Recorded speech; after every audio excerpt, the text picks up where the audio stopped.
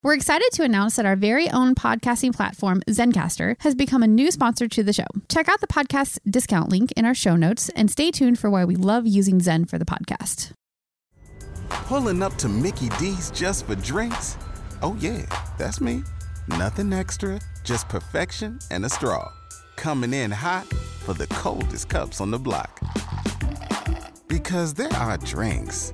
Then there are drinks from McDonald's. Mix things up with any size lemonade or sweet tea for $1.49. Perfect with our classic fries. Price and participation may vary. Cannot be combined with any other offer. Ba-da-ba-ba-ba. You're listening to the Archaeology Podcast Network. Hello out there in Archaeology Podcast land. This is Dr. Alan Garfinkel. I'm the president and founder of the California Rock Art Foundation. And what we do is we identify, evaluate, manage, and conserve rock art both in Alta California and in Baja California. We conduct field trips, we have trainings, exercise, we do research, and in every way possible, we try to preserve, protect, and coordinate treasures of Alta and Baja California rock art, of which there are many and diverse. We also work closely with Native Americans and partner with them to recognize and protect sacred sites. So for more info about the fabulous California Rock Art Foundation, you can go to carockart.org. Also, I'm open to give me a call, 805-312-2261. We would welcome sponsorship or underwriting, helping us to defray the costs of our podcasts, and also membership in California Rock Art Foundation. And of course, donations, since we are a 501c3 nonprofit scientific and educational corporation. God bless everyone out there in podcast land.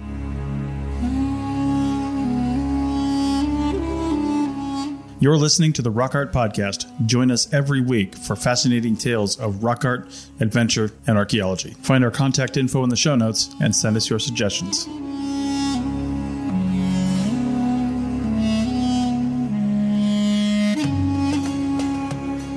Hello out there in Archaeology Podcast land. This is your host, Dr. Alan Garfinkel. I'm going to be interviewed for my dissertation research on linguistic prehistory in this next episode. And it's a rather wild one. You have to tune in and listen because we cover a lot of territory in a singular shot.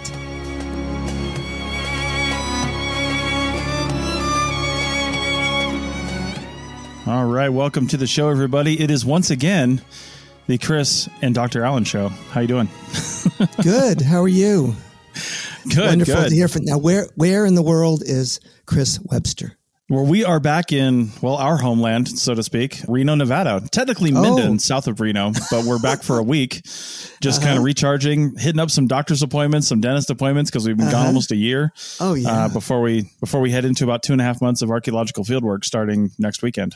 So, wow. Yeah. And usually I'm stationary, but I'm going to be leaving for Texas, going down to the borderlands in San Antonio, Austin, and also Del Rio, which is a few miles north of the Mexican border, maybe lopping over to Mexico briefly. And then I'll be gone for about a week to 10 days. Then I have to go up to Oregon for over a week. So I'm going to be mobile. Yeah, and listeners of the podcast, as with all mobile exploits, sometimes you have internet and sometimes you do not. So Alan's going to bring his equipment with him, but there's a chance we may skip an episode or two in the next few weeks, and then we'll make up for it later. So, but we just stay flexible, and that's how it goes. So fantastic. All right. So what are we talking about today? We continue to press towards the mark. Of the high calling of That's the Archaeology Podcast Network, as it were, to coin a phrase. So it's been, since this is the 41st episode and an important benchmark in my personal and professional development, I want to really return to one of the most important personal benchmarks I did was complete my PhD dissertation and have it published by the Matarango Museum.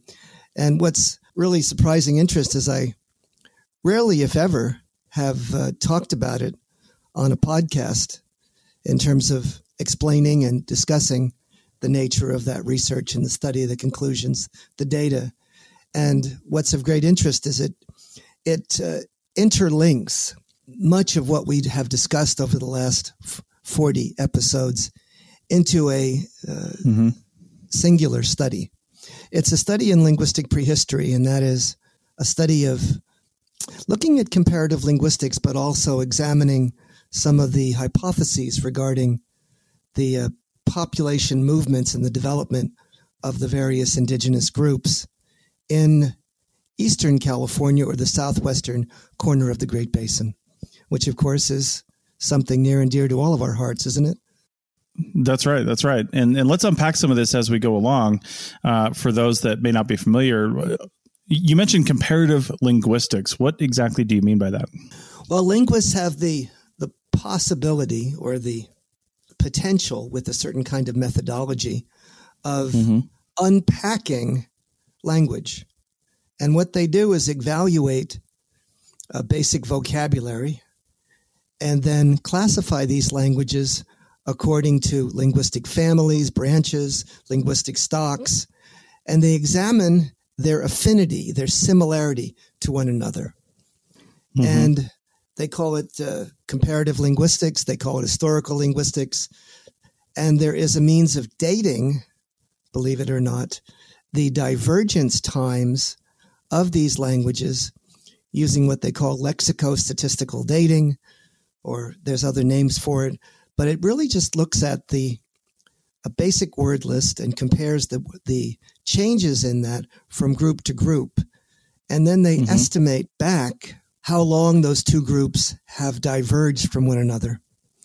And as it appears, one of the most remarkable outdoor laboratories is the Far West, because many of the languages throughout the Far West are all related. One group is called the Numic or Numic, and that's a branch of Uto-Aztecan. And there are other languages nearby that are also of Uto-Aztecan stock.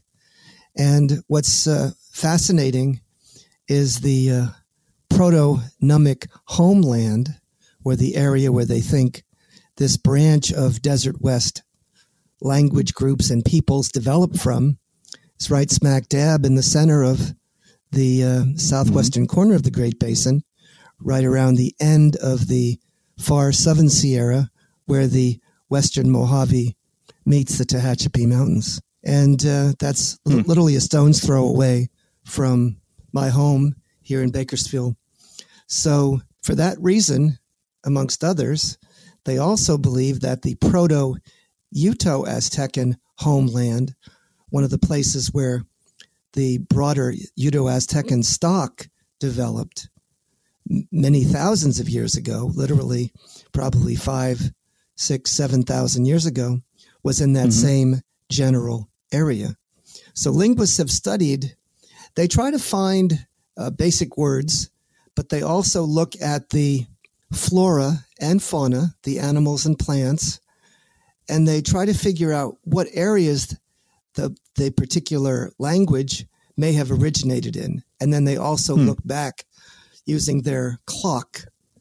This was all pioneered originally with the language group of Indo-European, and they worked it out to great extent.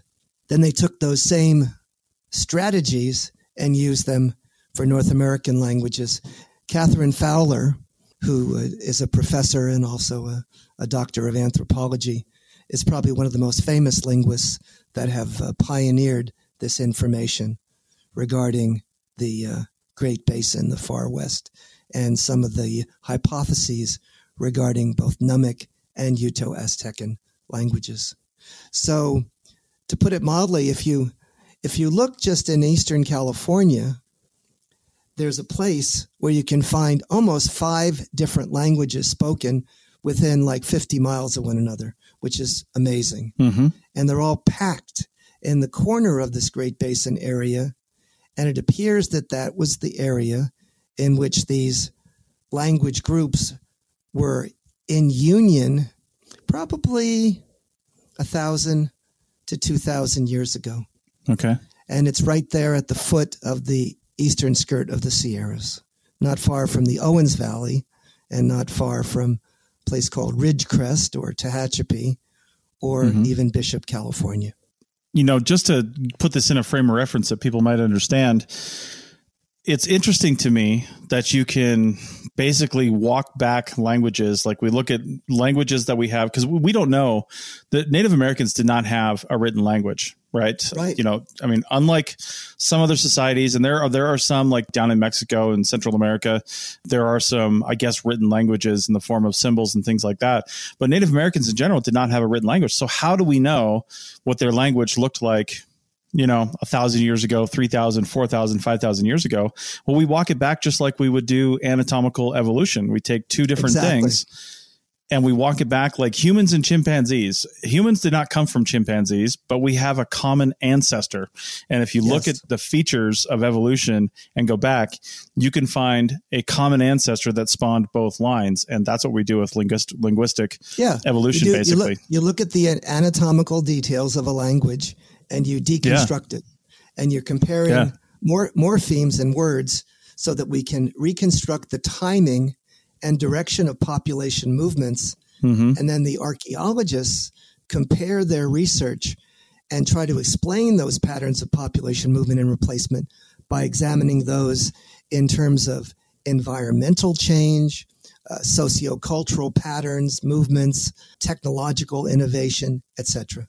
Mm-hmm. Fascinating. And kind of a side, I guess, discipline to all this is some people call it like place name studies and things like that. When you look at the original, by original, I mean like contact era place names that Native Americans had for things like mountains and lakes and rivers and regions and things like that. And you can almost get a sense of how long it's really been in their culture, because that name probably hasn't changed very much. But if you can tie that name to the linguistic history, you can get a sense of how long it's been important to them and how long ago it was actually named and really what it means to them. So it's all just fascinating. You can do this just from language. And part of that is called ethnogeography. And so the ethnogeography is, in fact, the taxonomic statements of these landforms, the springs, the mountains, the canyons, the valley systems in the native language, and then looking at the native language, identifying what those particular terms may mean, and then how they might be related to or exotic for that particular language. Because we can tell often if those words are borrowed or if they're part of the indigenous language. An example is amongst the Southern Paiute speakers, the group called the Kauaisu, or their own personal name for themselves is Nuwa or Nu'ua, and they lived in the Tehachapi Mountains in the Western Mojave Desert. Well, for the longest time, in the literature, we believe that they were just living in their homeland, and their territory was basically the Tehachapi Mountains. Well, what we found out later was that there was a whole branch of that language group, of that ethno-linguistic group, that lived in the desert. Okay. Now, they were called the desert branch of the Kauaisu. Now, that desert branch of the Kauaisu turns out to be older than probably the mountain group. And the reason we believe that is because the mountain group, when it moved in, had to borrow a term from the nearby Takik, which is a branch of Numik, the Serrano, to name black oaks. So this huge black oak that was very popular as a staple food, the acorns, they didn't have a name for it because they didn't have black oaks in the desert. So they had to borrow the name from the Serrano, and they used a different term, and it stands out very unusual because it has a whole different way of sort of looking, and its suffix and infix. And so we know that they had to borrow the word. So when they came in there, they didn't even know what a black oak was. Wow. There you go. Yeah. So that's this sort of information that we can get that comes from studying language. It's as though it's sort of the archaeology of language. How's that? Well, it's along the same lines of like we had Mexican food the other day, and quesadilla. Like, we don't have an English word for quesadilla, but literally everybody knows what a quesadilla is, right? I mean, and it's a Spanish word that has now basically been brought into English unchanged, except for probably pronunciation. And it's there now in our language. So if somebody were looking at this 500 years from now and they look at that word being used in a text or in a movie or a video or something like that where English is being spoken, they would just assume that this is an import and that we had some sort of relationship with Spanish speaking peoples and, brought it right into the language. And that's how that happens. It just becomes part of your own language. So, well, I have some jokes, of course, needless to say, that talk about all this language stuff. But the clean version of the joke is if you're thinking about a citrus plant that we all love, what's it called? It has sort of a yellow-red hue. It's called an orange, right? Mm-hmm. It comes from Mexico. We didn't have any oranges here before, right? So when we introduced this exotic plant to the Americas, the word in Spanish is naranja. Mm-hmm. Well, how do we get a naranja out of an orange? Well, people can't say an naranja. So they turned it into orange. They dropped the N, right? Yeah. So what is it? It's an orange, right? Now, the other funny thing is, what do we call that wonderful place we love to get our pastrami sandwiches? A deli? That's a delicatessen. What does that mean? Yeah. It's a German word for nice or good eating. Delicatessen. Okay. Delicatessen, right? Nice. It's so funny to think about all the words that are imported into our language that come from foreign speech. Mm-hmm. And we could go on like that forever. Like all the Yiddish terms we get, fressen and essen. And what is it? The one that if you're over the top, right? And you're someone who is they call it the chicken fat, but that's the word for someone that's over the top in Yiddish, and we use it in our language. Wow. So anyways, okay. all that and much more. And that brings us back to rock art and language and archaeology. And that brings us to a good point to take a break, contemplate these new things that we've learned, and come back on the other side. Back in a minute. Chris Webster here for the Archaeology Podcast Network. We strive for high-quality interviews and content so you can find information on any topic in archaeology from around the world. One way we do that is by recording interviews with our hosts and guests located in many parts of the world all at once. We do that through the use of Zencastr. That's Zencastr. Zencastr allows us to record high-quality audio with no stress on the guest. Just send them a link to click on, and that's it. Zencastr does the rest. They even do automatic transcriptions. Check out the link in the show notes for 30% off your first 3 months, or go to zencastr.com and use the code ROCKART. You've worked hard for what you have. Your money, your assets, your 401k, and home. Isn't it all worth protecting? Nearly 1 in 4 consumers have been a victim of identity theft. LifeLock Ultimate Plus helps protect your finances with up to $3 million in reimbursement. LifeLock alerts you to identity threats you might miss. And if your identity is stolen, your dedicated U.S.-based restoration specialist will work to fix it. Let LifeLock help protect what you've worked so hard for. Save 25% off your first year on LifeLock Ultimate Plus at LifeLock.com/aware. Terms apply. Pulling up to Mickey D's just for drinks? Oh yeah, that's me. Nothing extra, just perfection and a straw. Coming in hot for the coldest cups on the block. Because there are drinks. Then there are drinks from McDonald's. Mix things up with any size lemonade or sweet tea for $1.49. Perfect with our classic fries. Price and participation may vary. Cannot be combined with any other offer. Ba-da-ba-ba-ba.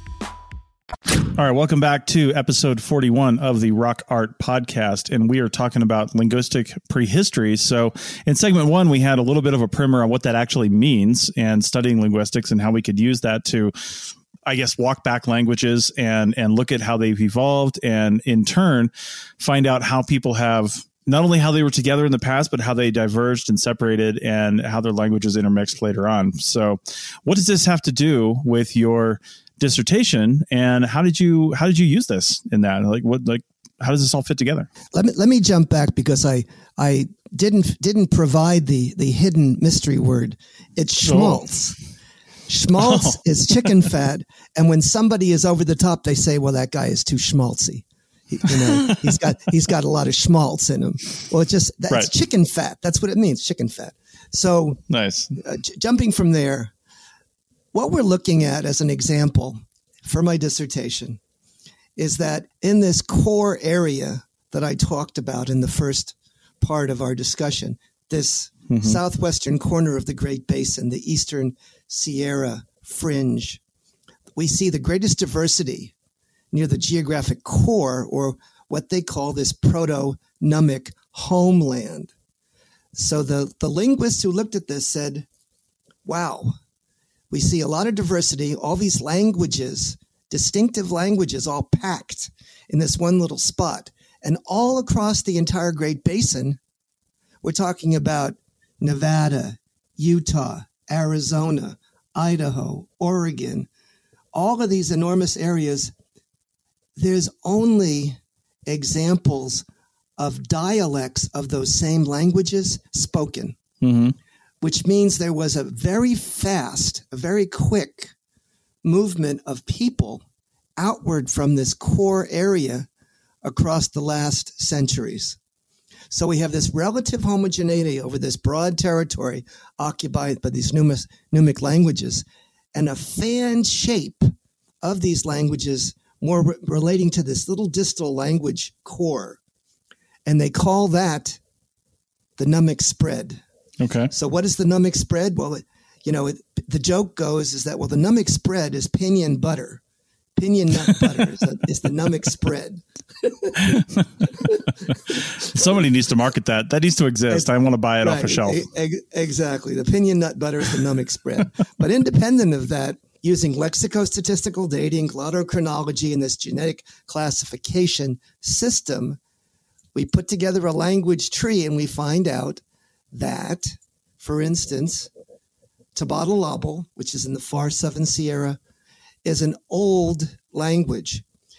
It looks like the people moved in and just stayed there for a very long time period and never left. Wow. But yet, their neighbors were recent inhabitants, and there was apparently a population turnover relatively late in time. Some people say 1,000, some people say 2,000 years ago, where the individuals moved from that heartland and replaced a more antique or a more ancient ethno-linguistic group, which are called the pre-Numic people. Okay. Some people agree with that. Some people don't. Some people say, well, the Numic have always been here. There's no changes in them. And this was just a continuous development. But the language, the historical linguistics tells a different story. And also, people who understand material culture and have studied the types of material culture that are very sensitive to ethnic identification may be a key or a smoking gun to linguistic change and population turnover. Okay. The other element that tells you about prehistoric population movements and population turnover is, of course, DNA. So only in certain instances are we able to get the DNA and trace the DNA and trace the lineage and then say, aha, this is another group of people, and they are overlaid on an earlier entity that is genetically distinct.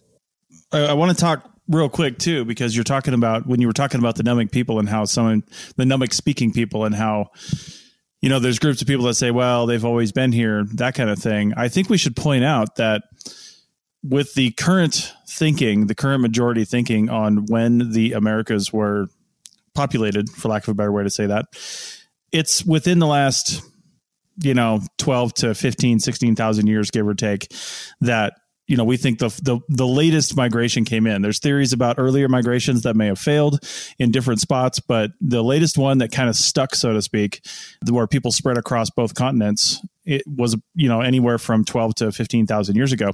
Now, we should assume too, I just want to point this out, in case I'm wrong in this, but we assume that they came over with at least a spoken language, right? Like whoever came here at that absolutely. time. Yeah. Absolutely. So that's unequivocal. They had a spoken language. They couldn't have, I mean, even if they came from Asia, they came from wherever, they came with a spoken language, and that language evolved here too. Right. And so we get the tremendous diversity.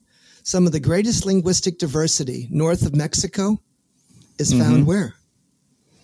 In California. Here? In California. There were 90 different languages spoken within the current geographical proclivities of California. 90. Now, I got a question for you, and maybe your research didn't go back this far, but genetically, we can tie Native Americans, a lot of Native American groups to groups in Asia, right? Because the Bering Land Bridge, the whole thing, we can pretty much say that regardless of where people think other migrations may have happened, there was definitely a migration that came from that part of the world. Yes. Now, using linguistic studies, we've tied genetically Native American ancestors, or descendants, I should say, to the Asian descendants over there. Right. But have we tied them linguistically? Because it seems like Native American language are very different from Asian languages and like Eastern European languages today. Right. So the challenge is we have a hard time getting back that far with languages. If we can get to like 5,000 or even 7,000 years ago, that's about all we can possibly do.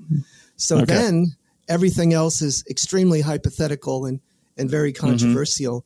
But we do know that it was from Southeast Asia that, in essence, the seeds of Native American population occurred.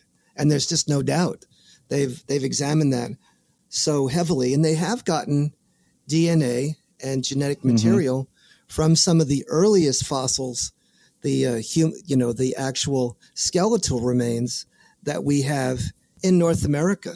And those only go back, the earliest one I think that's even available is in the 13,000 range, 12.6 to 12.8. So with that information, we know for a fact that there is a connection here. But the latest understanding is there were multiple entries into the North American continent. It could not have happened otherwise, because the archaeological record is so complex and shows so many different sets of technology at various times. It's highly inconsistent, if you get my drift. Right. So in other words, we used to believe that there was a singular emanation of the population, which went down an ice-free corridor, became the Clovis people that were big game hunters, and that everything evolved from that heartland. Well, that kind of fell apart with the pre-Clovis discoveries, and it's falling apart even further because they are finding that besides Clovis projectile points or fluted projectile points, there are other lithic traditions that are as old or even older than Clovis that exists, either contemporaneously or earlier. So there's this other Western stemmed expression, as an example, in Oregon that goes back even 13 and 14,000 years ago, that's independent. And we find a different sort of tradition or emanation of flakestone and the associated things off the coast of California in the Channel Islands. Yeah. And those places are a long ways away from each other, geographically. They are. And they are. Yeah. That's so interesting, because I feel like if we've already taken DNA and we've made a correlation for migration with DNA, but if we could, we get to the point where we can take a supercomputer and we can drop in all these linguistic facts that we know, all the projectile point information that we know from Europe, from, Southeast Asia, from Asia, from here in the United States and Canada and Mexico and South America. Could you imagine the linkages that could be made, the correlations that could be made? Amazing. That our brains just can't suss it out? You know what I mean? It would be it would be phenomenal. Yeah. Remember, I gave a presentation. It was a webinar on the peopling of the Americas. Yes. Yeah. It's on the ArcPodNet YouTube channel right now. Yeah. Yeah. Yeah. So we began talking about that, but actually in this podcast, I've never done a Peopling of the Americas presentation yet. So it's interesting. So anyways, there's that as well. With respect to the issue of genetics, that has been a big one for archaeology, and also really a game changer, I have to say, because we've been able to use, besides the archaeological material, the current descendants, the contemporary native people have volunteered to provide their genetic fingerprints and then examine them in terms of what they have to say about the relationships of their ancestors and how they may have moved or be affiliated with one another. John Johnson had published an article, a pioneering article, about that very issue for California. Yeah. Now, besides that, there was another individual that was a genetic archaeologist, a physical anthropologist, and they did a study examining this question of Numic spread and Numic prehistory.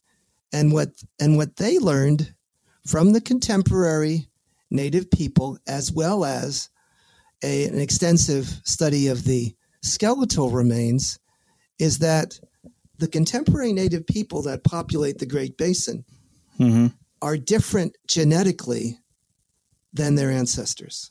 In other words, there is compelling evidence which can be brought to bear that shows the genetic fingerprint for the populations that live there today being quite different from those that were there prehistorically. And I don't know if you're aware of that or not, but anyways, so it was done and analyzed, and that was presented in a landmark paper, and they did that with what they called the frequency of haplogroups.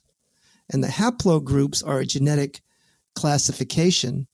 And they took the Native Americans, they looked at the modern Numic, the Northern Uto-Aztecans. They looked at a whole sample of ancient materials, skeletons. They actually had dozens and dozens of them, and found that they were different from the historic population. And not slightly different, but very different. So both the Numic people and the ancient people have a very different set of correspondences and haplogroups represented, and that there appears to be, at least based on this one indicator, a true population turnover or population replacement. You know, I feel like websites like 23andMe and stuff like that, whatever people think about some of the accuracies of these things, it's got to be like the smoking gun for some of this stuff, right? Just to see how far back we can trace some genetic similarities. Because like I said, through voluntary, I guess, sampling from some Native American groups who have said, yeah, let's do this. They can see that, like you said, Absolutely. They can see Southeast Asia, definitely some heritage there. But I was wondering about like Neanderthal DNA too, like, because a lot of European descendants have Neanderthal DNA, floating around in their body, because we did a lot of mixing back in the day. And a lot of mixing, right? Oh, in terms of Neanderthals, one of the most amazing things that have been discovered, in the rock art world, is they made paintings. Yeah, Neanderthals, a different species of human, they've dated paintings to be contemporary with Neanderthal material culture. And that's rather remarkable. Yeah. And I'm sure somebody's done it, but I've never seen any like alternative history type fiction where Neanderthals and Homo sapiens both were successful, right? In reality, Homo sapiens basically took over Neanderthal territories and they died out, or they subsumed into the Homo sapien lineage. But man, could you imagine if... Well, they used to believe that, but what they actually believe now is that Neanderthals and other subspecies of Homo interbred. And they lasted a lot longer than we can ever imagine. And sort of we're this polyglot culture that has a lot of different DNA in us. And we have the ancestry of multiple species as part of our lineage. Right. So Wow. anyways, that's another fascinating tale relating directly and indirectly to my research theme, which is trying to trace ethno-linguistic groups, ethnic identifications, ethnic groups, to find out what their origin is, what the timing of their initial in-migration might have been, and whether there's a continuity or a discontinuity with respect to their evolution and their cultural evolution and their presence in a particular territory, if that makes any sense. It does. And with that, we will take our final break, and I'll let you take us out, Alan. What do you say? Let's go on the flip-flop.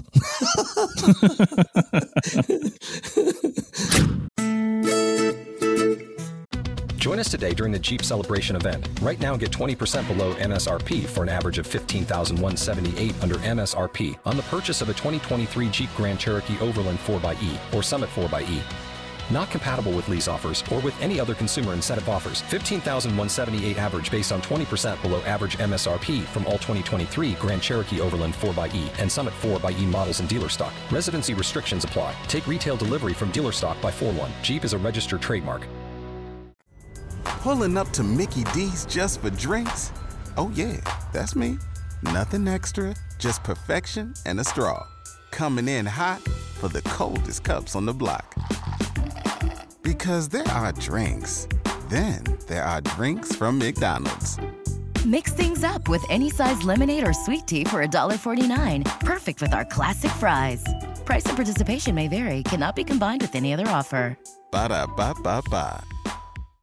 All right, welcome back to the third and final segment of episode 41 of the Rock Art Podcast. And we are, I guess wrapping up is not really the right word, but wrapping up our discussion of your dissertation of linguistic prehistory, because I feel like we haven't even really started. And there's so much more that we could talk about, because we can't wrap up, an entire dissertation in a single podcast episode anyway, but we are laying some good groundwork here.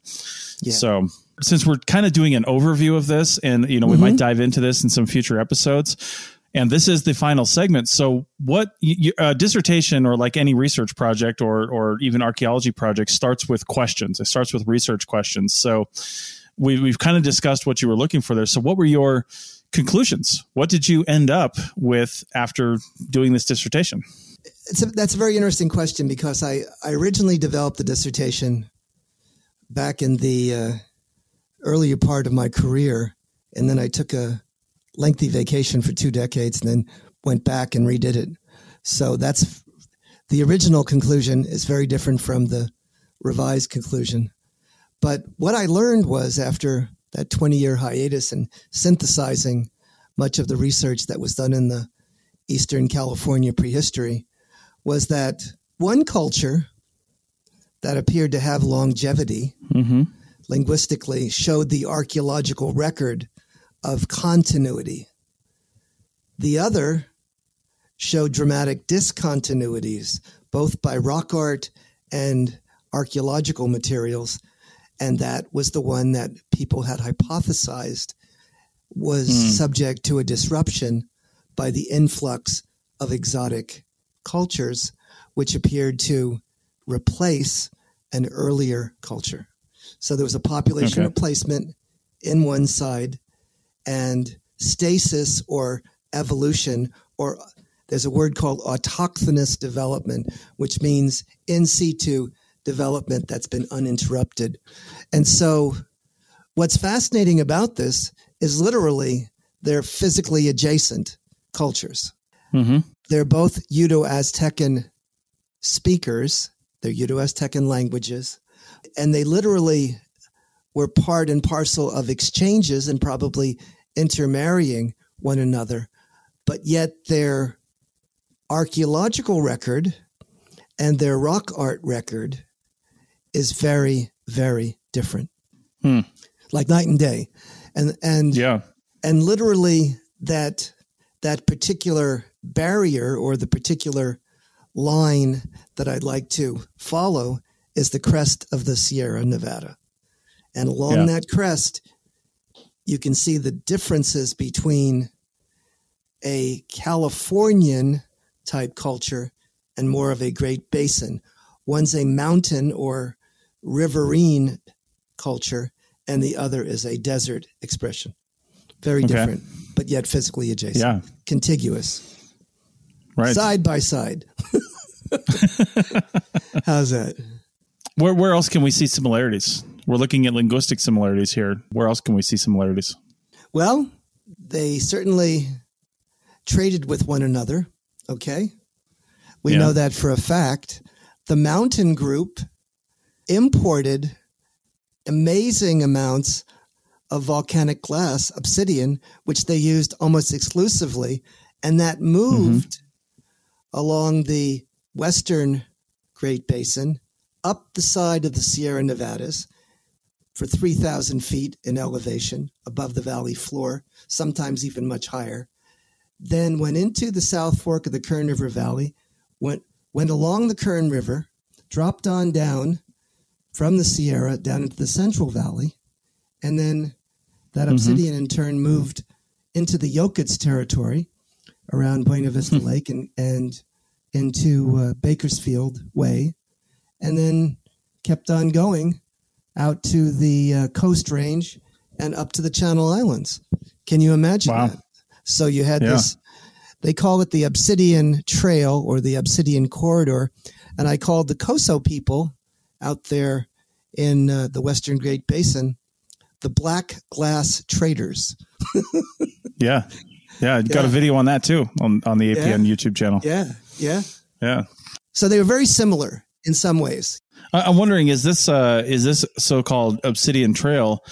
Was there an opposite flow going the other direction of shell beads? Yes, there was. Because you find beads all over the place too that have been traded extensively from coastal California. The opposite route was the fashioners from the Channel Islands who did what they call olivella beads, those purple olive, little small white and purple beads that were viewed as money beads, exchange beads for adornment, but also for wealth and display.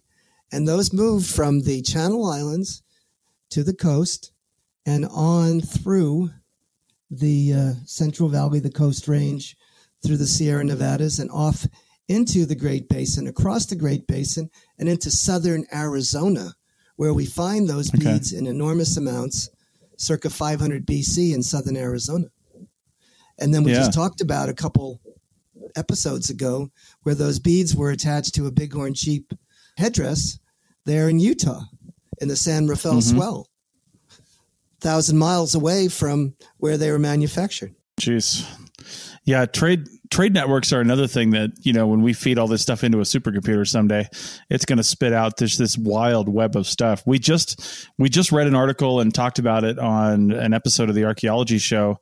I think an article came out it was PLOS One or something like that, about 2 obsidian flakes, smaller flakes like tertiary and secondary flake that were found under Lake Huron, one of the Great Lakes, and traced to a source in Oregon. Wow.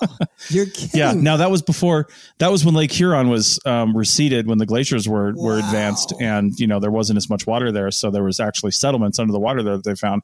But yeah, obsidian from Oregon found under Lake Huron recently, and I mean that kind of trade is just phenomenal. It's mind-blowing, isn't it? It really is. It really is. I mean, you always hear, and this is really from, the old cowboy movies and stuff like that. You always hear about, Native American societies warring against each other. And obviously that happened, right? That definitely happened.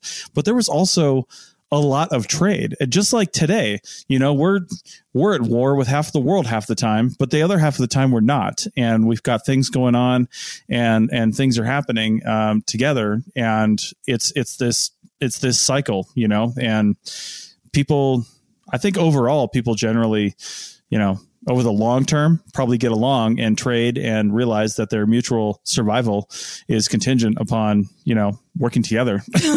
But sometimes war happens. I'm glad you provided me the perfect segue. So in California, there was a group of native people that specialized in trade. Okay. And I always called them the trader travelers, right?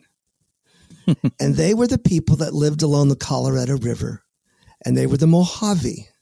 The Mojave Indians would have what they call Mojave Indian runners. If you've ever seen the Edward Sheriff Curtis photogravures, the most expensive photogravure that they have from that 20-volume set is a woman called Mosa. Mm-hmm. She is a Mojave Indian. Those Mojave Indians, with impunity, means they were not in any conflict.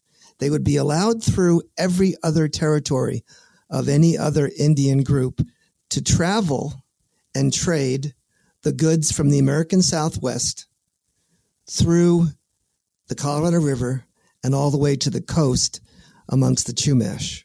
And they would take a 2-week travel, a trek, in which they would run day and night and have the goods with them that they would trade on the coast. Wow.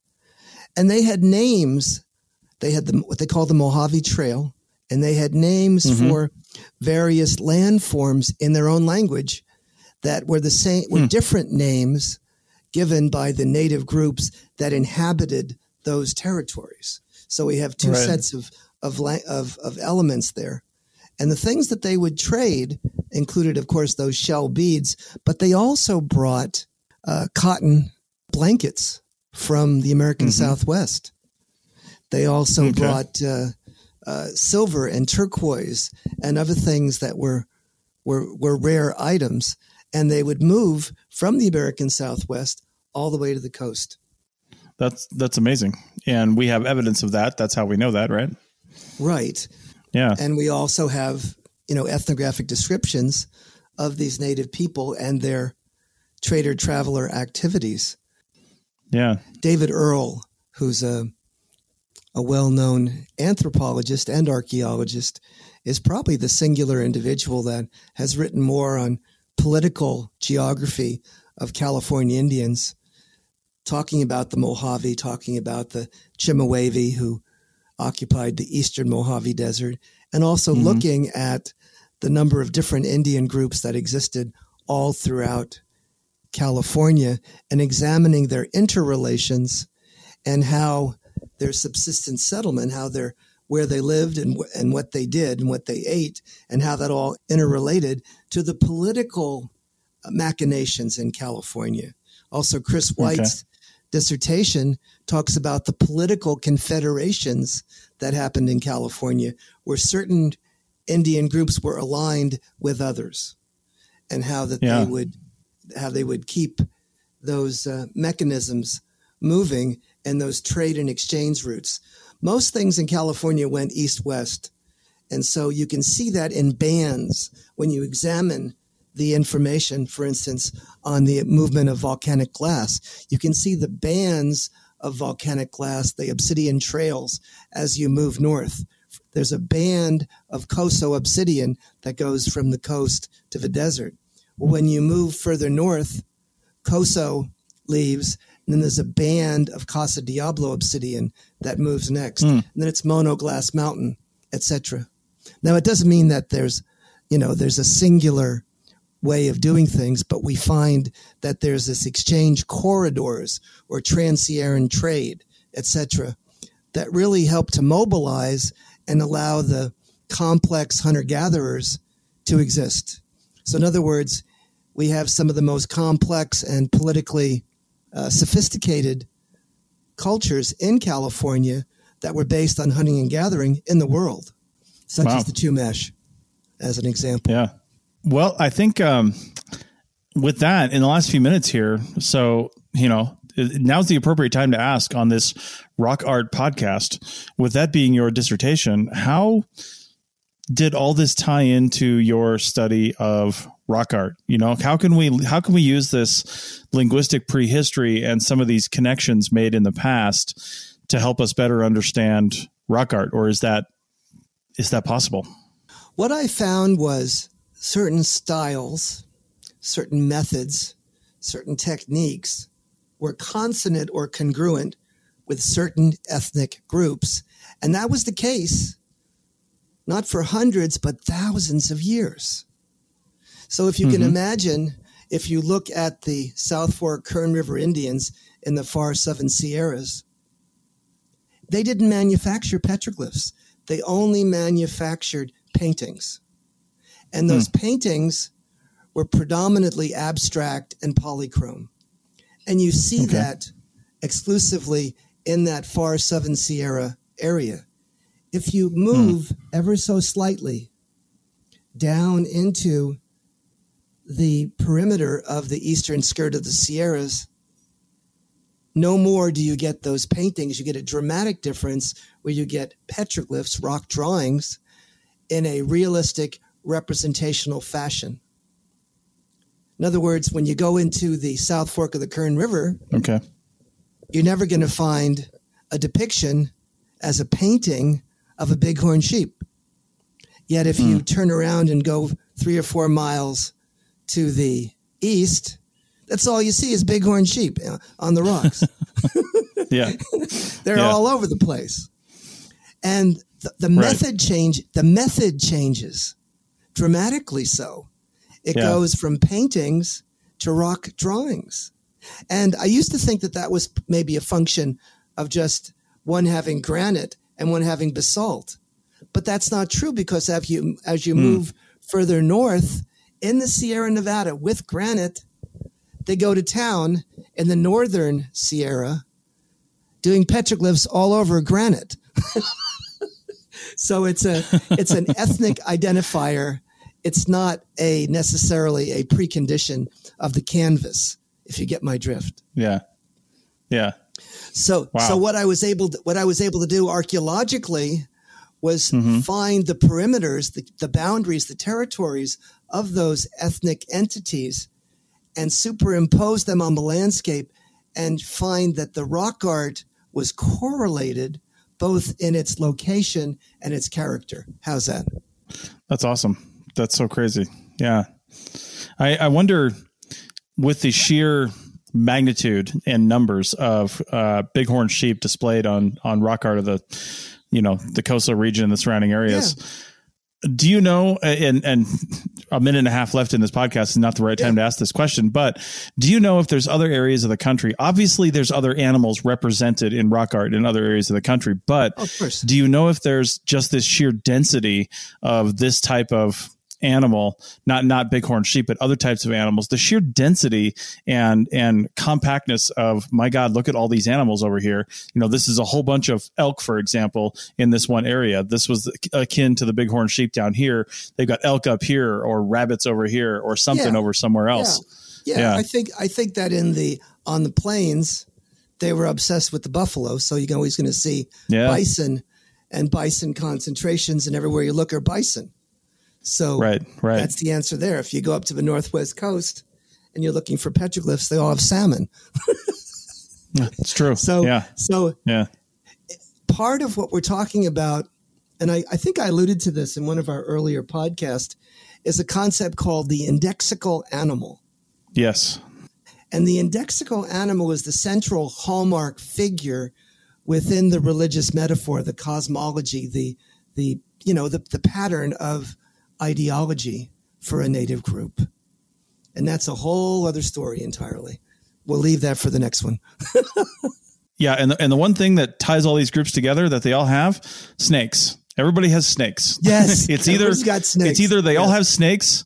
They either have snakes or squiggly lines are easy to draw. One of those two things. Yes. But the snake is a preternatural creature that shows up all over the place, but there's a reason for it. So we'll have to cover just snakes on rocks and snakes on plains. That's right. Get your snakes off my rocks. That's right. Get your snakes off my rocks. Yeah, well, that's the clean God version. bless everyone in archaeology podcast land. The Rock Art podcast continues. Chris, it's always a pleasure. Absolutely, sir. All right, we'll be back next time, or it might be a little while, again, if we have internet next week, so we'll play that by ear. But we've got 40 other episodes for you to listen to if you're new to the show, so go check that out at arcpodnet.com/rockart. Back next time.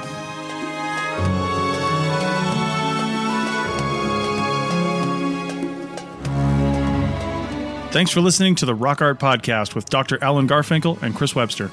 You can find this podcast on the educational podcast app Lyceum, Lyceum, and wherever you find podcasts. Find show notes and contact information at www.arcpodnet.com/rockart. Thanks for listening, and thanks for sharing this podcast with your family and friends.